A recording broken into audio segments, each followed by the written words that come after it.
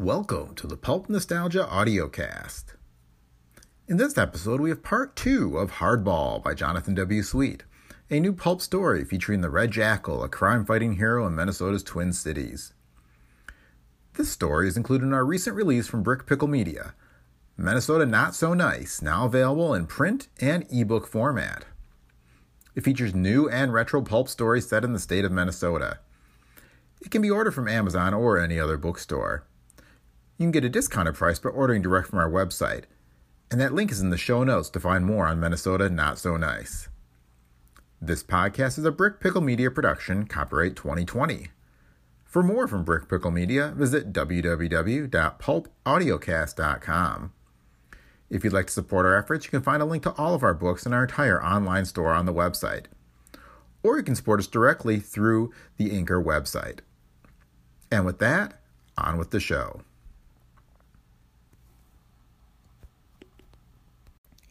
Deadball by Jonathan W. Sweet. 7. By 9:45 a.m. the next day, Blake was back in his office at the Gazette discussing the case with his younger brother David and Rob Moore. "The detectives won't say it, but I think they're done," Moore said. "Wrong place, wrong time, and too much money to be throwing around." "Maybe they're right. But it doesn't feel right. Something's off. I don't know. Either way, he's dead, but I just wish I had something to tell his sister.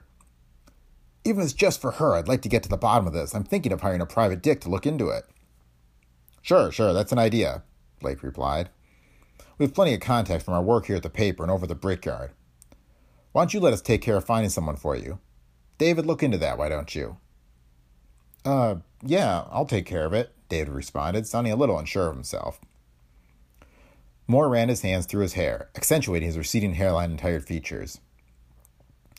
"All right, thanks, guys. I've got to get going anyway. Josh's sister is arriving at Union Depot soon.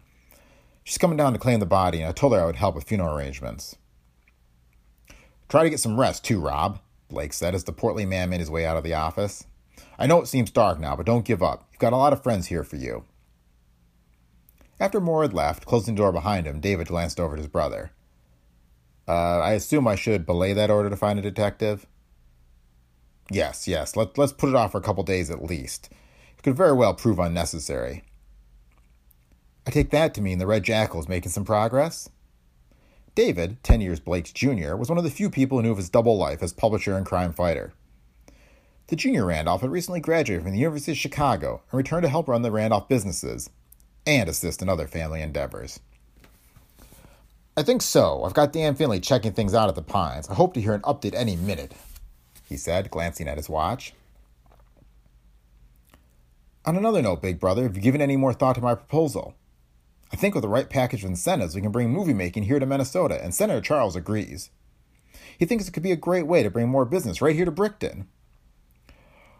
I know you're excited about it, and there's potential there, I'll give you that, but I still need to look at everything. It's a big investment to make in an uncertain..." The rest of his response was cut off by the buzzing of the closed-circuit communicator in his desk, which offered a direct line back to the Randolph family estate on the outskirts of Brickton. "Yes, Jeffrey," Blake said as he grabbed the handset from out of his second drawer. Jeffrey Stone was not only Blake's valet and driver, but also a veteran of Great Britain's Foreign Intelligence Service during the Great War. Yes, sir. That call you were expecting at 10 came in and is scheduled. The party said that he has found a solution to the problem you've been attempting to address. He's requested an immediate meeting to discuss his intelligence. He also mentioned the subject of remuneration, sir." Yes, I'm sure he did, Jeffrey. Thank you. Call him back and tell him to meet me at location 12B at noon." "I assume you'll be needing the car and my services again." "Yes, meet me outside the Gazette in 20 minutes. "Oh, of course, sir. I will be there with the utmost speed." Blake turned back to David as he hung up the phone. "Well, Dan's got something. Looks like the Red Jackal is another meeting. Can you..." "Take care of the afternoon staff meeting?" "Of course. And remember to watch your back, Blake. His nickname's not Weasel Dan only because of his looks." 8. In order to better hide his identity from his enemies and his network of informants, the Red Jackal kept a number of locations across the Twin Cities for clandestine meetings. Coded names and numbers, known only to his associates, also helped to keep those meeting places secret. The Depression had, unfortunately, provided a wealth of abandoned buildings to choose from. Location 12B, the site for the Jackal's meeting with Weasel Dan, was the basement of an empty office building near the state capitol building in St. Paul. The Jackal was already waiting there by the time Finley arrived for their noon meeting. Jeffrey and the car were well hidden nearby, ready to be signaled at a moment's notice. "What do you have for me, Dan?" the Jackal asked as Finley entered through the shadowy doorway. "Something's happening. I hear Creepy showed up for a few minutes 2 nights ago and met with Weaver." "The same night Josh was killed," the Jackal mused. "Yeah, sounds like it. Anyway, he had a meeting with Weaver in his office, but otherwise ain't nobody seen him around the Pines for about a week. But here's the big news. The gang has a big score planned. Hundreds of thousands of dollars." That amount stunned the Jackal. This was no simple bank robbery, an observation he shared with Finley.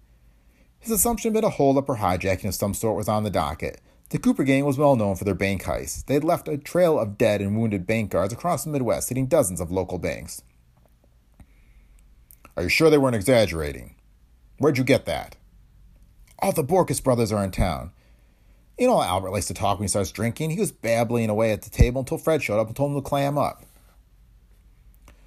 Affiliates of the Cooper gang, the Borkus family only came in on the biggest heists. They'd been rumored to be hiding out in the northwoods of Minnesota, following a bungled robbery of the Reserve Bank in St. Louis. The debacle had left 6 employees and 2 police officers dead, and the Borkuses with no reward from the heist. Albert Borkus was the youngest and dumbest of the boys. "So, they're bringing in the muscle. The Borkus boys. That's one family tree you don't want to climb." From a family of backwoods bootleggers in the Ozarks, the 6 Borkus boys were big, strong, mean, and not too bright. And nobody was really sure if the boys were brothers, cousins, or both. Including them. "Whatever it is, that means Creepy is trying to keep his guys out of it and let the Borkus boys do the dirty work. Did you get anything else from Albert? A location, a name, anything?" "I don't know. Albert was pretty far gone. He's talking about a lot of stuff that didn't make sense, and I was trying not to be obvious that I was paying attention. I think he said something about a farm in California." "California? I don't think the Borkus boys have ever been west of the Dakotas. This is getting odder and odder. Okay, think about it. Did any of the other boys say anything?" Finley crinkled his eyes in thought. "You know, Johnny was going after one of the waitresses pretty hard. She gave him the brush off, and he said she wouldn't do that next week." "Maybe that means something?" "I'd wager it means he's expecting a big payday. But how?"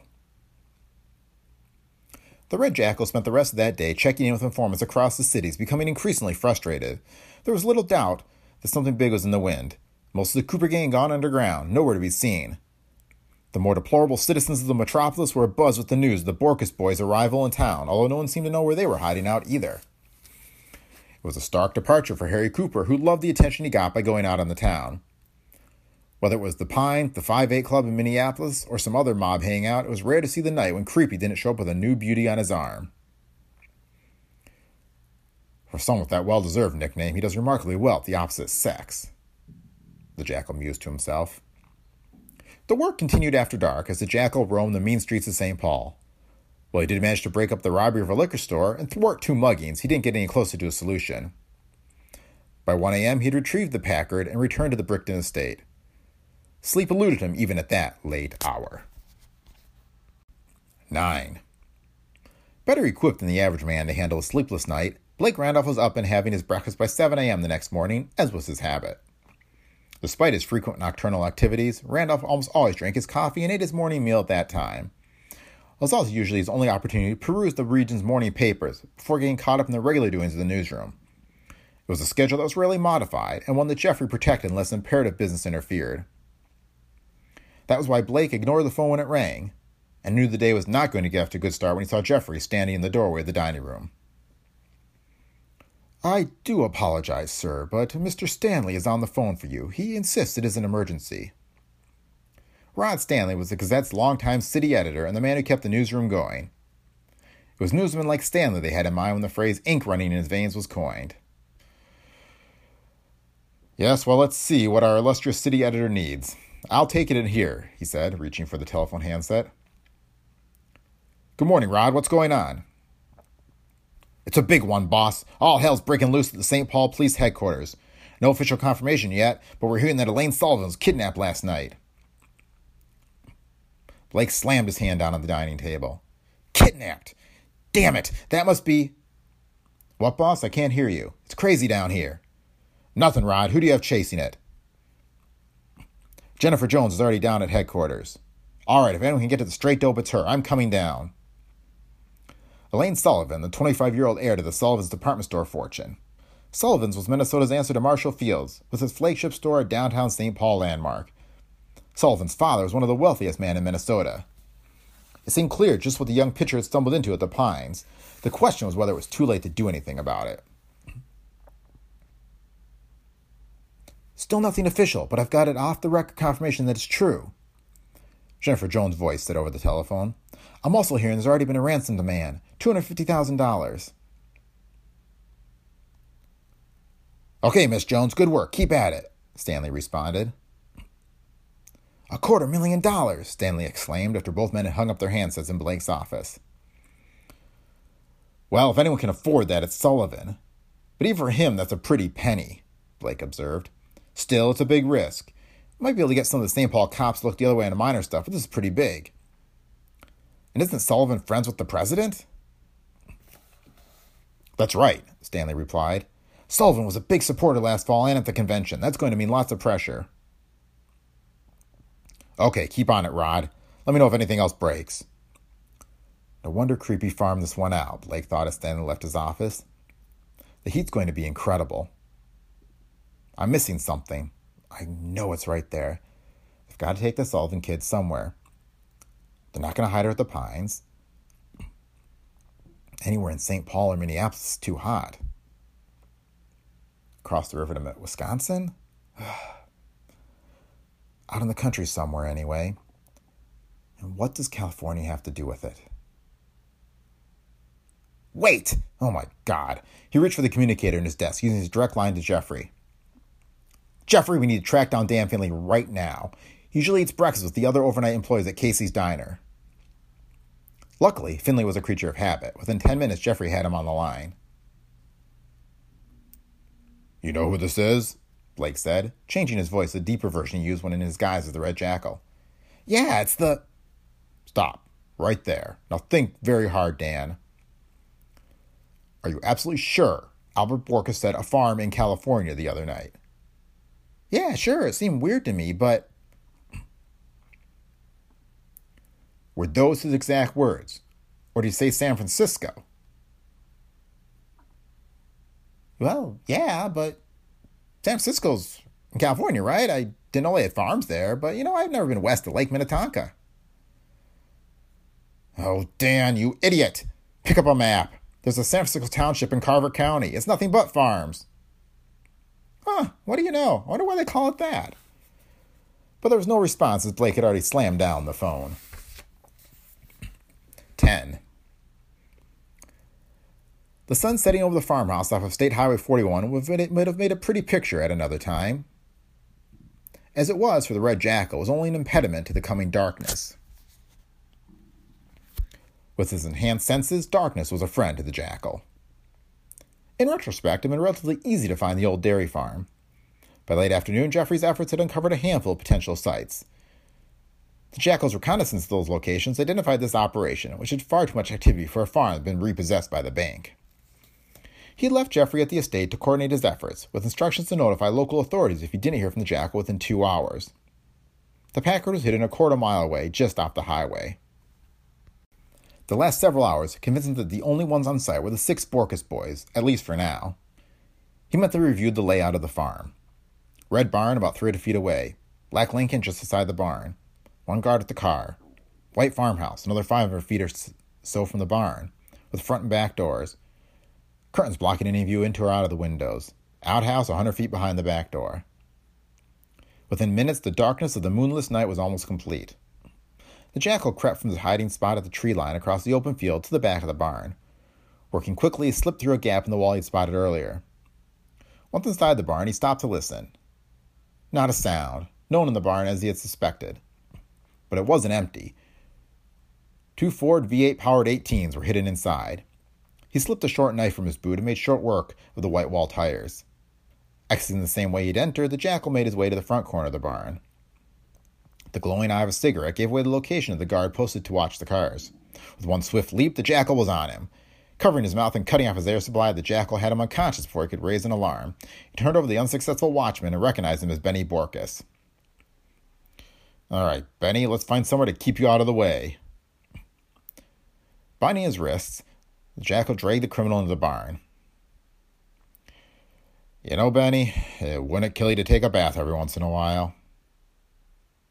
After depositing the gangster, he returned to disable the Lincoln and grabbed Benny's shotgun.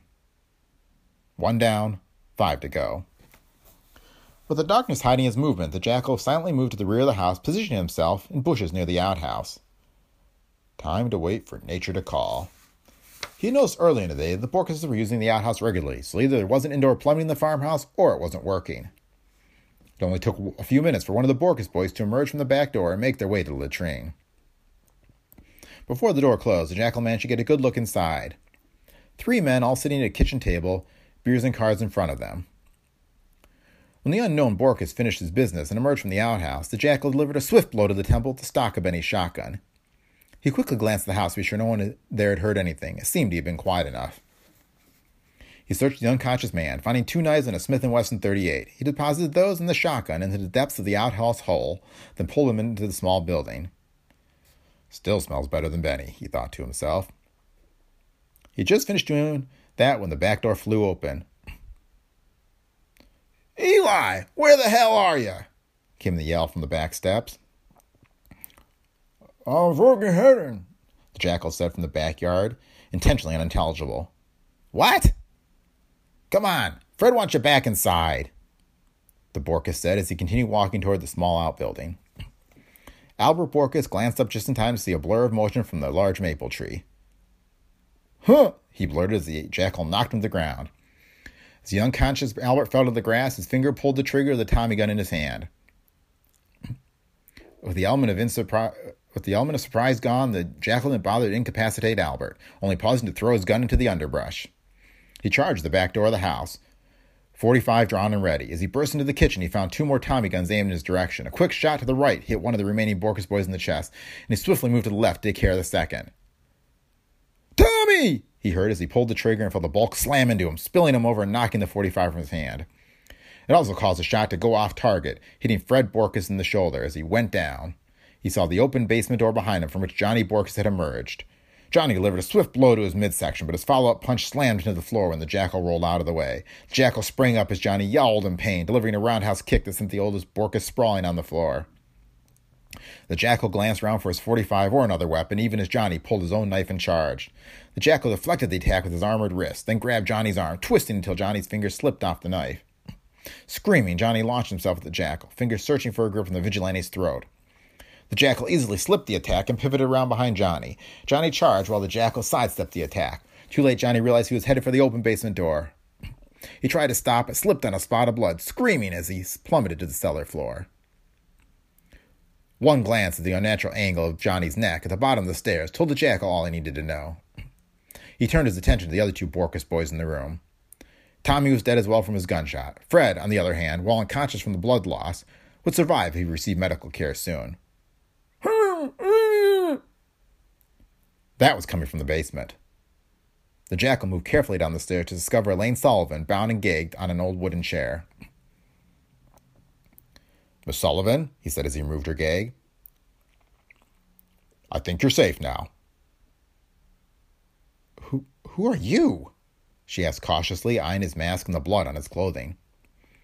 "You can say I'm a friend. I would advise you to close your eyes as we leave. It got a bit messy up there." With no Borkus boys to get in the way, the return trip to the Packer was uneventful, with only a quick stop to tie up Albert Borkus and toss him in the outhouse. A quick call to Jeffrey over the car's radio had the Carver County Sheriff's Department dispatched. By the time they arrived to arrest the 4 surviving gangsters, the Jackal and his charge were long gone. 11.